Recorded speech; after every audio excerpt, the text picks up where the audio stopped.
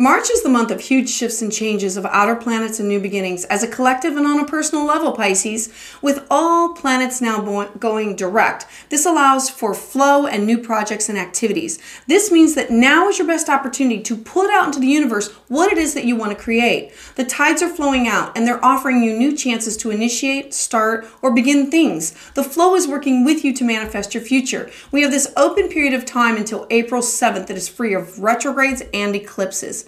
What you need to know for your March horoscope. Hi, I'm Patricia Tate with WillowGraceMystic.com, and this is your astrology forecast for March 2023, Pisces Sun and Pisces Rising.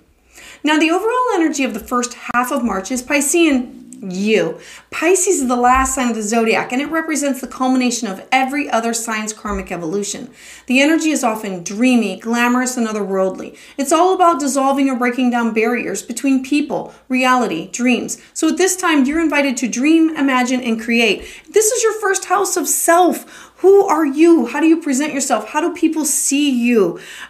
This is how you look, how you act. It is, are you going to change your name for yourself? How, like classes, workshops, you changing and evolving.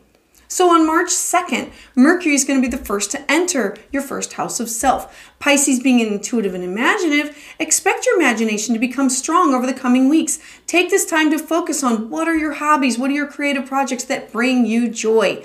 Mercury may have you focusing on several topics all at once, so leave time to focus and reflect on where your energy is best spent. Your mental energy can be disciplined and focused, and you can work on long-term plans and goals. You can pay attention to the details that make use of this practical outlet of changing who are you, your look, the way you act, everything about you.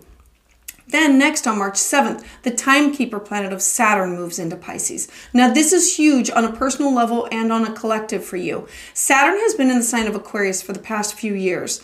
Now for you, that has been your 12th house of shadow, dark work, dreams, isolation. So this is going to be really good for you because now it's going to be focused on you. Saturn has been in the sign of Aquarius for the past few years, and this has been part of the changing of the guards or the outer planets shifting into new signs. So looking back, if Saturn in Aquarius was strong power of concentration of your 12th house for you, practicality, moving forward, Saturn in Pisces means that you may need to work on being more reflective, more understanding of the past, to be more introspective and understand yourself, to be more compassionate and understand others, and to do all this in a healthy and responsible way. It is spirituality that is grounded with practical idealism. You're going to lean towards being more contemplative, purposeful, and grounded. And on the same day, March 7th, we're going to have this full moon in Virgo. Now, remember that full moons, they reveal areas that were hidden, and Virgo wants us to have lists, be structured, be organized. So this full moon is going to reveal things that are needed for you to get these projects and these tasks completed. It's going to reveal what you need to have in order to plan and follow through. This full moon is going to be a time of culmination and a promise of what was started at the new moon 6 months ago. And you might find power in routine and self-care. So this is in your 7th house of partnerships. The partnerships can be your one-on-one relationships or your significant other or you and a client. This is also the house of open enemies.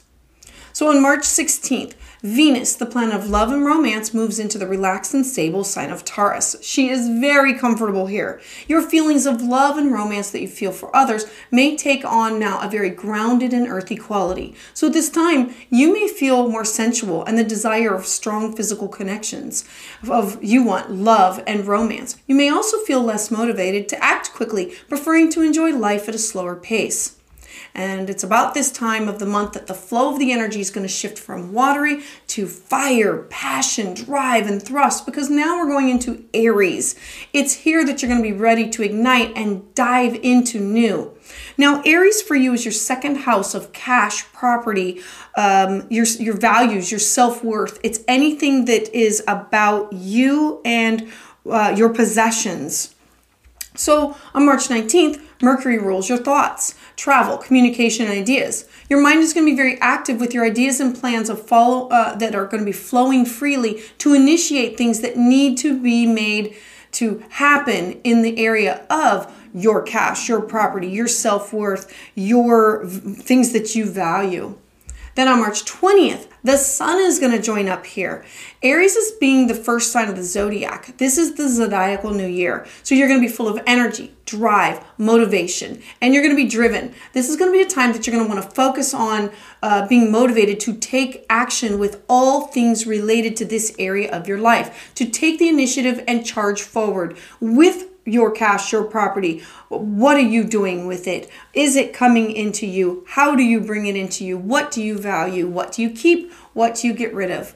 And then on the very next day, March 21st, the moon joins up with the sun, and you're going to have a new moon in Aries. Now, new moons are times to initiate and focus on new beginnings, new adventures, new journeys. So feel excited about what is possible and feeling ready to get moving in this area of your life. Your energy is going to continue to be high. You're going to be focusing on what you need to get started with quickly with and right now with your cash, your property, your values, your self-worth.